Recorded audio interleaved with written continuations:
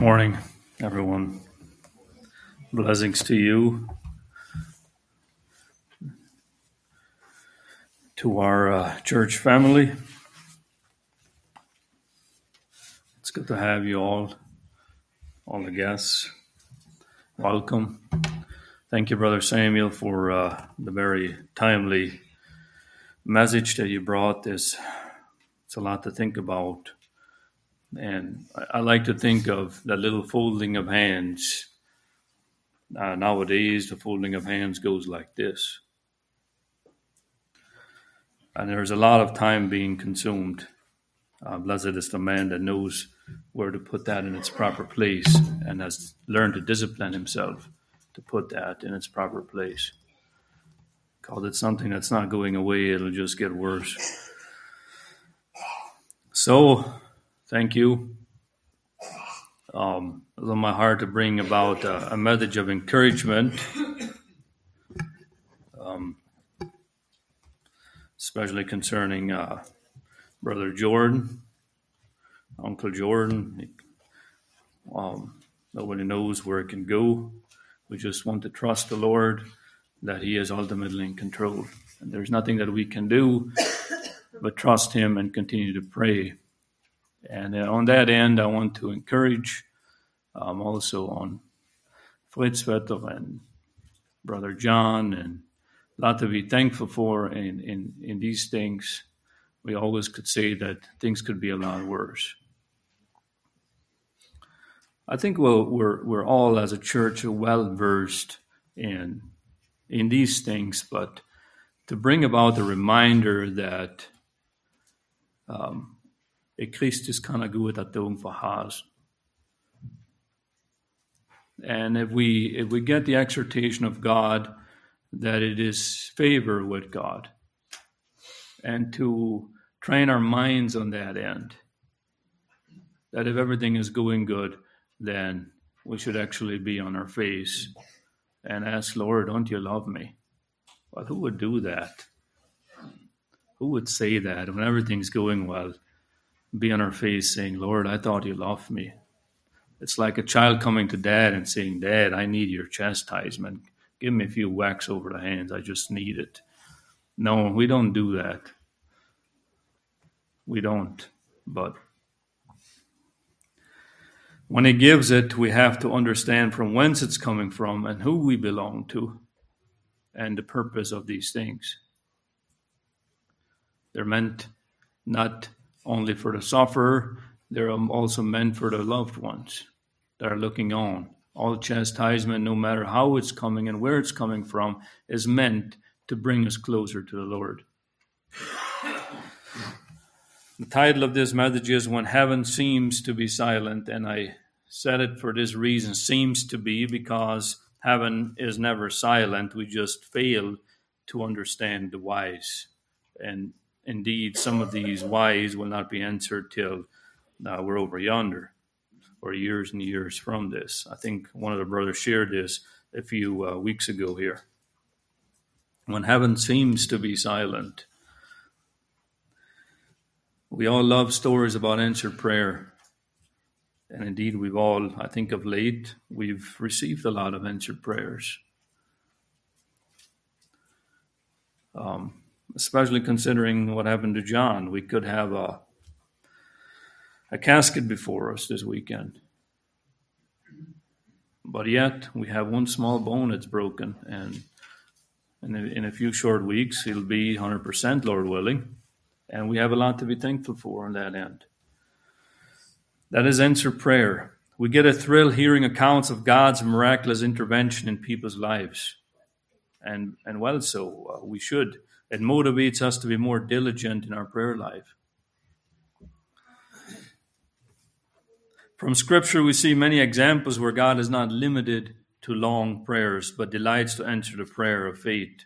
From the lips of a righteous man praying in faith brings the power of God in the form of a man. Out of it come miracles that no man can explain. So we come boldly to the throne of grace. Hebrews 4:16, let us therefore come boldly unto the throne of grace that we may obtain mercy and find grace in the time of need. Some days we are specific, we're confident, we're bold, we're absolutely convinced God will answer. We feel a level of faith and enthusiasm that we've never experienced before. We ask, we seek, we knock, but sometimes it seems God is silent. The thing that we are so praying for and wanting does not materialize. Our zeal is crushed and we wonder what happened. We ask ourselves, and God, is it worth it? Did I do something wrong? Does God even hear me? Is my walk with God strong enough that I'm worthy to pray on that end? I ask this to myself constantly. If my walk would be where it should be, would these prayers be answered? Does God even care? Well, we all know that He does. But we all come into arguments with God, and I think it's normal for God to wrestle with these questions. What is going on in the heavens? Some people respond to this negatively in a way that they don't receive what they ask for. Cable television mogul Ted Turner, who is now one of the loudest voices criticizing Christianity on the air, said that he had a strict Christian upbringing. He even considered becoming a missionary at one point in his life. The Atlanta Journal-Constitution quoted him as saying that he was saved 7 or 8 times in his life. But he said he became disinterested with Christianity when, despite his fervent praying, his sister still died of cancer. So he blamed God. That is many, many examples of that. Where they wanted God as their right-hand letterman tool. When they needed Him, they pull Him out, they use Him, and put Him back in its proper place. But all the rest of the day and months and weeks, it's just there. It's not used. Just as a letterman tool.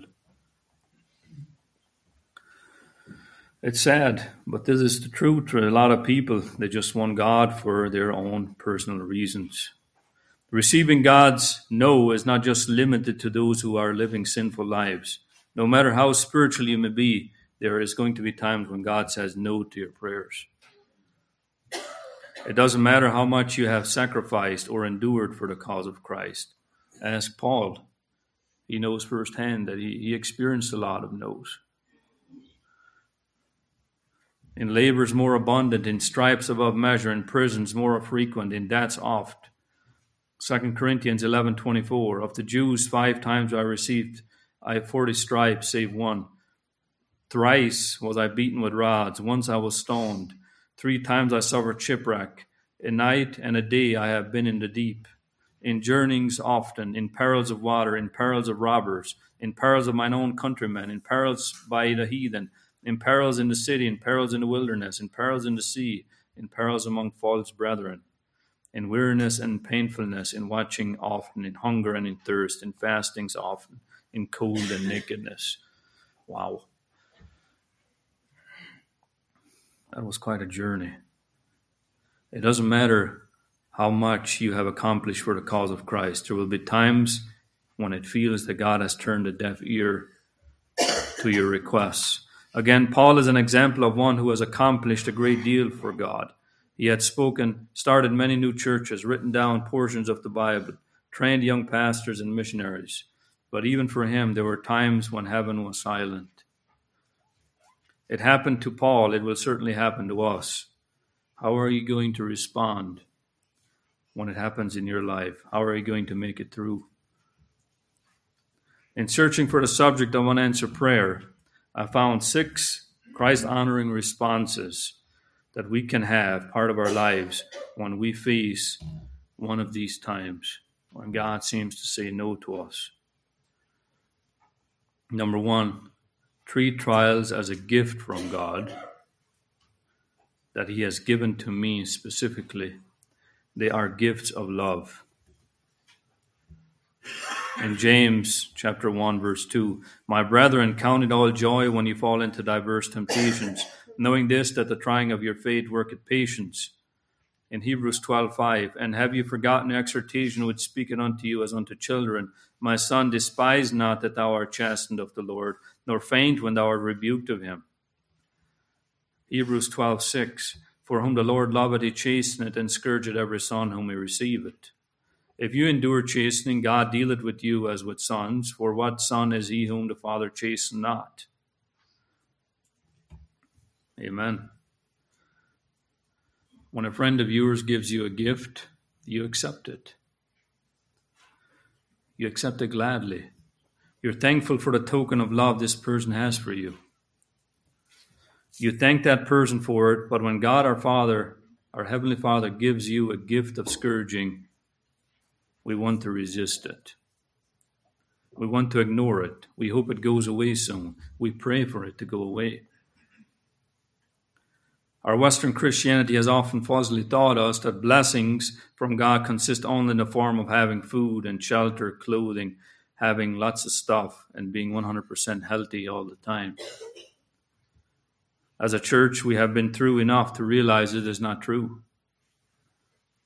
While these things truly are a blessing and gift from God, we have often in the past had the warped idea that they belong to us all the time. When any of these things get threatened, we begin to resist and pray for God to intervene. God gives us gifts like having a sick loved one, or a physical issue with our bodily temple, or a brother or sister that is rubbing us the wrong way. For a time, these things can be a very important gift in our lives. Firstly, we need to recognize these things as God's token of love to us. Secondly, we need to accept and embrace them as a gift. And I think when I say accepting, I mean they're for a season. They're not always going to be there. Most things that the Lord, these love gifts, that in the form of chastisement, they're seasonal. They come to an end eventually. And some don't. Some we're afflicted with all our lives, and they will never go away. And Paul had one of these. We don't know what it was, but he had it.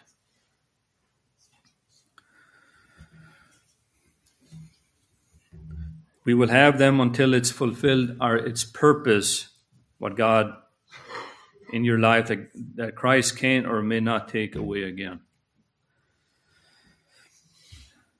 Number 2, remember what God has already said. Remember what God has already said. When God doesn't seem to be saying anything, rest your confidence on what God has already said. We sang, on Christ the solid rock I stand. When darkness seems to hide his face, I rest on his unchanging grace. In every high and stormy gale, my anchor holds within the veil.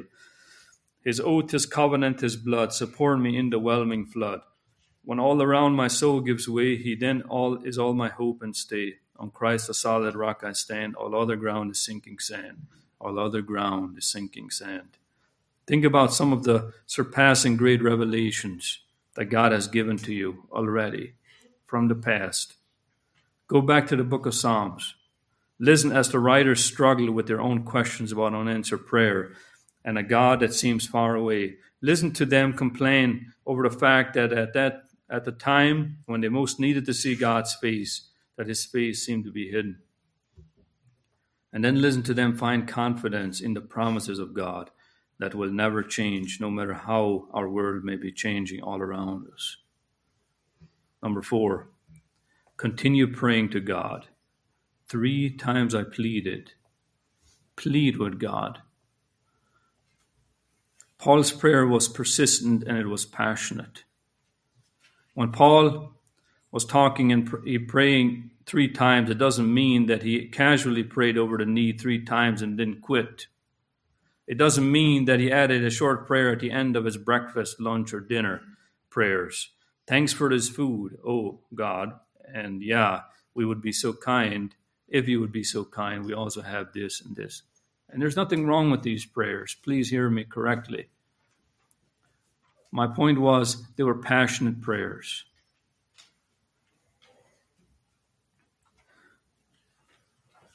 If you would be so kind, please take away this problem that I've got. No.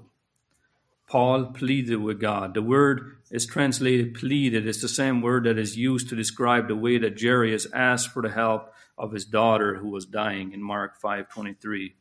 It was how a leper sought cleansing from his leprosy in Mark 1:40.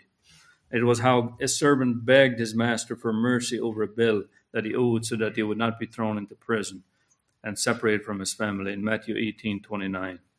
And how would you pray if your daughter was dying?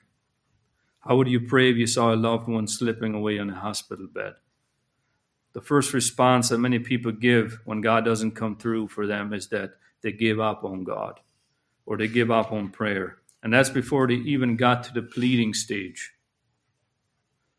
They may have hinted, suggested, or even asked, but they haven't pleaded. It may very well be that God is waiting for you until you're flat on the floor, on your face before Him, laying it all on the line, humiliating yourself in His eyes before He will give you the answer that you're seeking after. God resists the proud but gives grace to the humble. I've always been amazed with this scripture in Daniel chapter 10, verse 2 to 14. Can we all go there? Daniel chapter 10. I know we're familiar with them, but let's meditate on these words. When it comes to pleading, I think it's very important that we meditate on these scriptures. Daniel chapter 10, verse 2.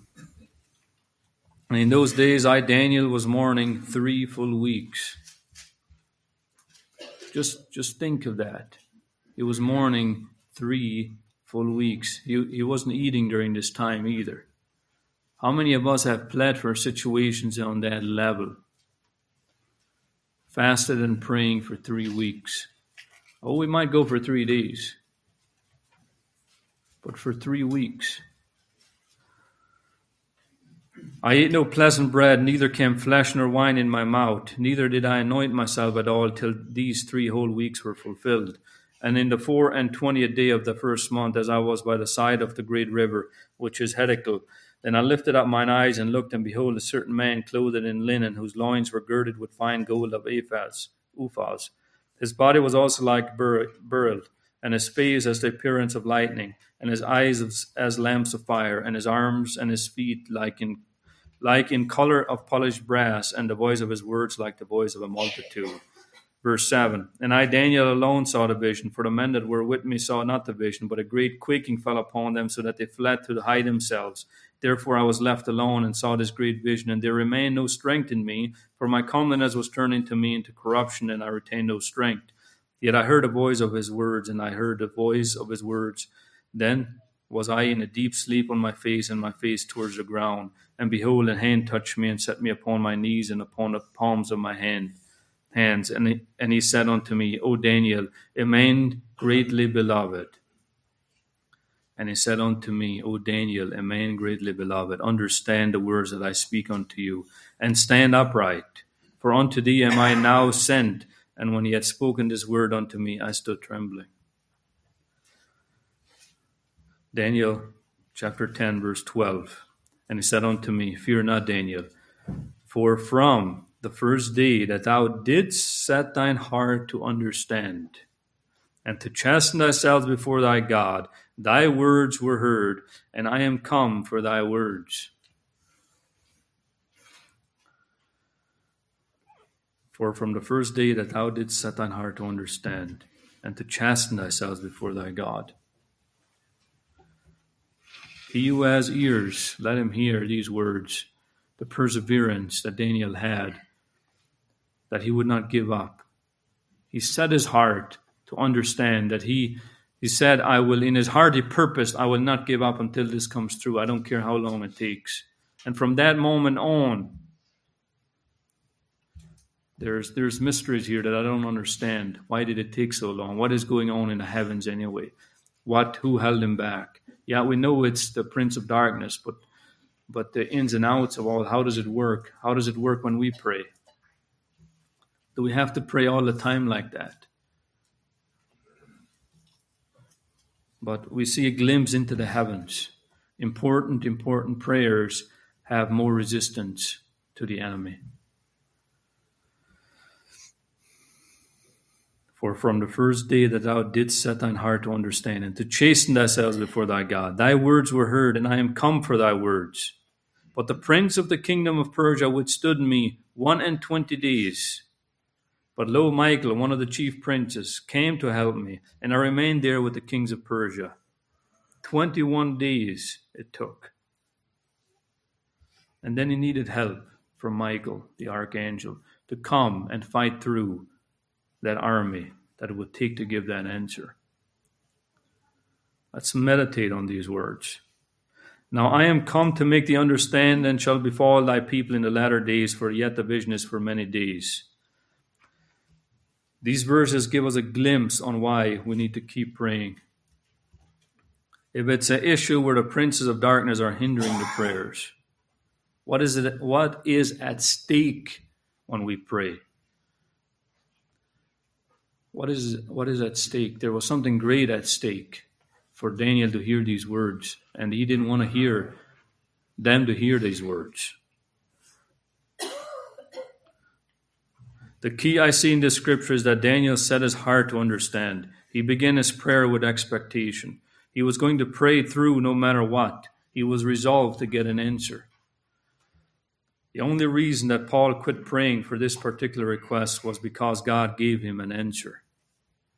It just so happened that answer was no. Paul accepted that answer and continued on with his life. Most of you have heard the acronym PUSH, push. Pray until something happens. Don't give up praying until something happens, either to change your situation or it changes you. A little boy told his teacher one day that he had lost his best marble. He asked if he could have prayer that God would enable him to find it. She was a Christian, so she agreed. The next day, she hesitantly asked the little boy if he found his marble. He said, "No, ma'am, but he took away my desire for it. I don't want it anymore." There's something to be learned of this little story. At times we stop praying because we have the peace in our hearts that God heard that He's worked it out. It seems God is saying, "My son, I heard you. Please be patient." Number 4, listen to God's voice. My grace is sufficient. In the first few days after the downing of the Twin Towers, a special trained crew was brought in with special listening devices so that they could hear the sound of people trapped inside the rubble. Any movement, any voice. They were so sensitive that they could pick up a sound of someone crying out for help or even the sound of a human heartbeat. The concern of these people was nothing but hearing these sounds. They weren't there for revenge or rebuilding. They were there only for one purpose, that is to hear these sounds, to find human beings. Their only concern was to hear that voice. So many noises were going on all around them that it was difficult to hear the one thing that they needed to hear. There was heavy equipment for moving steel girts, debris still shifting and grinding, jets flying overhead. God sometimes has us remove all the other noises from our lives in order for us to be able to hear His voice. And this is exactly what Samuel spoke about. God wants to remove all the other voices that we hear so that we may hear Him. We allow so many things to compete for our attention in our lives. We are so busy. There's no time and no motivation to just sit down and listen. Sometimes the only time we're willing to listen to what God has to say, the only way that He can get us to sit still long enough to get our attention, is by knocking the breath out of us. He says, "Be still and know that I am God." It may be that we have to be on our face in sorrow and suffering before we are willing to listen to Him. God can speak through our tears. Listen for His voice. Don't limit where the voice of God may be found. Elijah didn't hear it where he expected. He didn't hear it in a great wind or in a fire or in the earthquake. He heard it in a gentle whisper, a still small voice. 1 Kings 19:11 and 12. God used a little boy by the name of Samuel to cause Eli to hear his voice.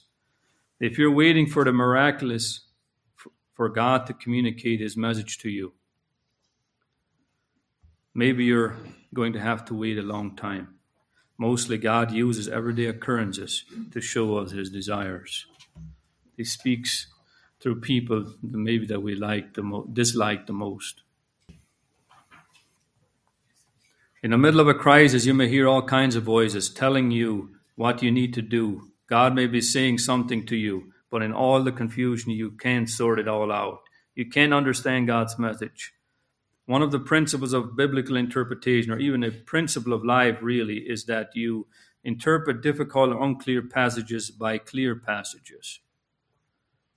As you face your struggle, you may feel like you need to go to a particular direction, but you are unsure. What should you do? Go to Scripture. Judge what you are feeling by what has already been revealed to you in the Bible. What God says to you in your spirit will never conflict what God has already said in his word. It's very important. Trust in God's power. God's power is made perfect in weakness. Trust in God's power, not your own. That's number 5. Trust in God's power. Paul's question in the midst of all this, and his reason for even asking God to take this problem away, was because he thought that he could be a more effective servant for God. He thought he could accomplish more for God if God would just heal him. It would make him more powerful in the ministry. But I guess that's part of the issue. God wanted Paul to be in a position where he was forced to realize and remember that anything of any substance that was accomplished was because of God's power, not because of Paul's power. Paul was in a position where the temptation would have been great for him to start to take credit for some of the things that God has accomplished through his life. And Paul even recognized that the reason that he was given this thorn in the flesh was in order to keep him humble. He needed to remember that he was not battery operated. He was not self-sufficient. He had to be plugged into the power source at all times. And so must we. Trust in God's power when you have none. And that is all the time. Right now, there are thousands of families all around in this world who are desperately hurting for numerous reasons. Maybe they have lost a husband or a wife, a son or a daughter, a dad or a mom in sudden accidents or sickness. Some of those families are Christian families.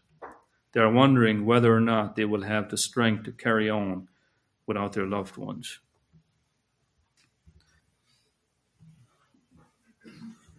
Next one is listen to God's voice. My grace is sufficient. The last one. Point 6, serve God right where you are. Serve God right where you are. I delight in weakness. You don't have to work yourself up to a certain level to serve God. Serve God right where you're at. And that is a deception that Satan has us and brings us down, that if we have been recently brought down on our face by a besetting sin, he tells us you're going to have to work your way up again before you will be able to, for me to use you. That is a lie. God will use us at any time. The grace of God is right now if we only turn our face to him. You want God to change your situation, but did you ever think that God has put you in that situation to use you right in the middle of it? Don't ask God to change things until you've looked for and found how he can minister in and be changed by the circumstances that you are in presently. God doesn't do anything without a reason. And that work might be in our own hearts. It doesn't necessarily mean that he has some great work for us to do right here. And yes, he might have you speak into somebody's life and that is a great work. But the greatest work that he will accomplish in us is to change our own hearts, and that is a major. To change our own hearts, because once our hearts are changed, he can do anything with us.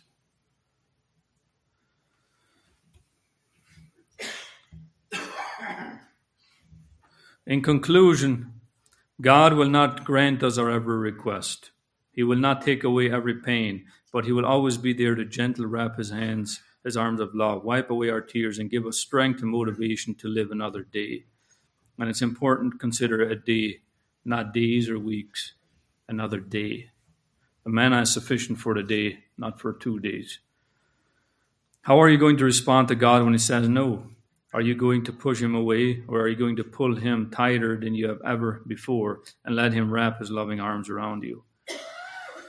George Mueller once said in a response to all his unanswered prayer, "In reading about all these answers to prayer, the believing reader may be led to think that I am spiritually minded above most of the children of God, and that, therefore, the Lord favors us thus. The true reason is this: just in as many points as we are acting according to the mind of God, in so many we are blessed and made a blessing.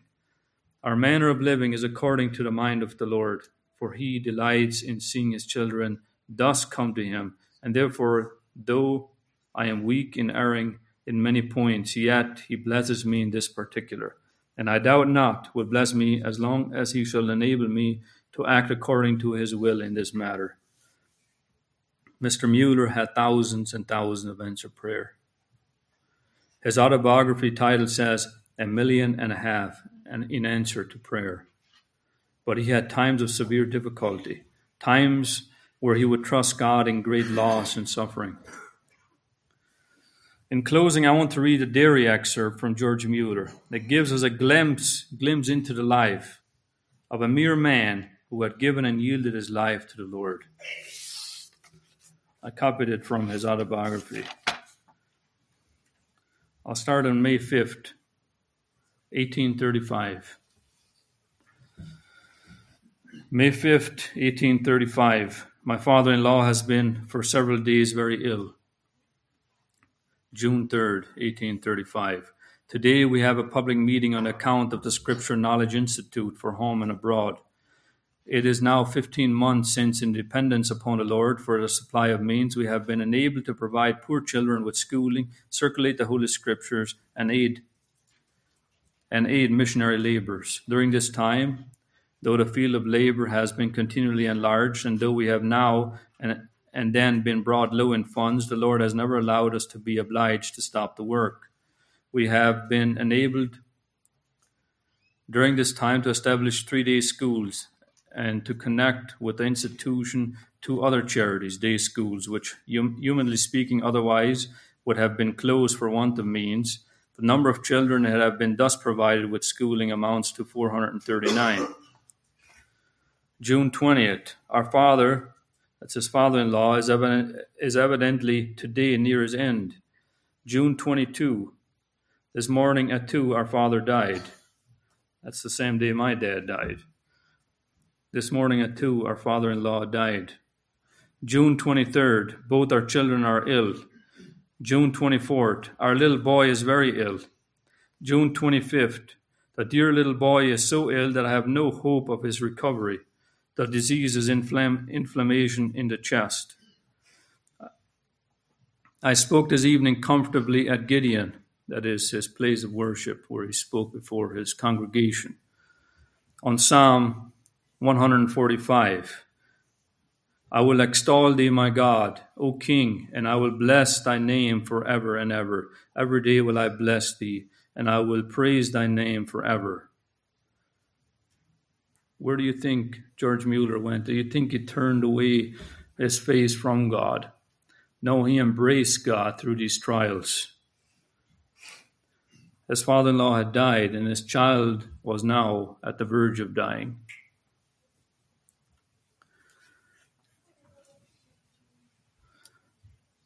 On Psalm 145, 1-4, thinking it right that neither the death of my father-in-law nor my dying child should keep me from the Lord's work. The Lord's holy will be done concerning the dear little one. June 26th, my prayer last evening was that God would be pleased to support my dear wife under the trial, should he remove the little one, and to take him soon to himself, thus sparing him from suffering. I did not pray for the child's recovery. It was but 2 hours after that the dear little one went home. June 27th, my dear wife is graciously supported. May the Lord grant that these afflictions may not be lost upon us. June 28th, I preached today both times comfortably. June 29th, this morning was the funeral. The remains of our father and infant were put into the same grave. July 3rd, our taxes are due and may be called for any day, and for the first time we have no money to pay them. We were obliged, on account of our late afflictions, to spend the money which we had put by for them. May the Lord in mercy provide. July 6th. I was enabled today, by the free will offering through the boxes and by what I had left, to pay the taxes before they were called for. How kind the Lord to answer my prayer so soon. July 8th. This evening I had $5 sent from Weston. It was £5 sent from Weston-super-Mare. So the Lord has again appeared. May I praise his holy name for his seasonable help, which I came when he had scarcely any money left. July 14th. Today I had again a suit of new clothes given to me by a brother. My clothes were much worn and old, and our late funeral might have given a second reason for having new ones, but I did not order any, because I had no money to pay for them, and thought it wrong to contract debts. And it goes on and on. Just a man that's given over to the Lord, just totally yielded. We can take great lesson from that mere man, except for the grace of God was on his life. I'm greatly humbled by examining this brother's outlook on life. The Lord so graciously provided for his every need, in joy and in sorrow, and in temporal things. And I hope you all, brethren, you will realize that he will do the same for us. Amen.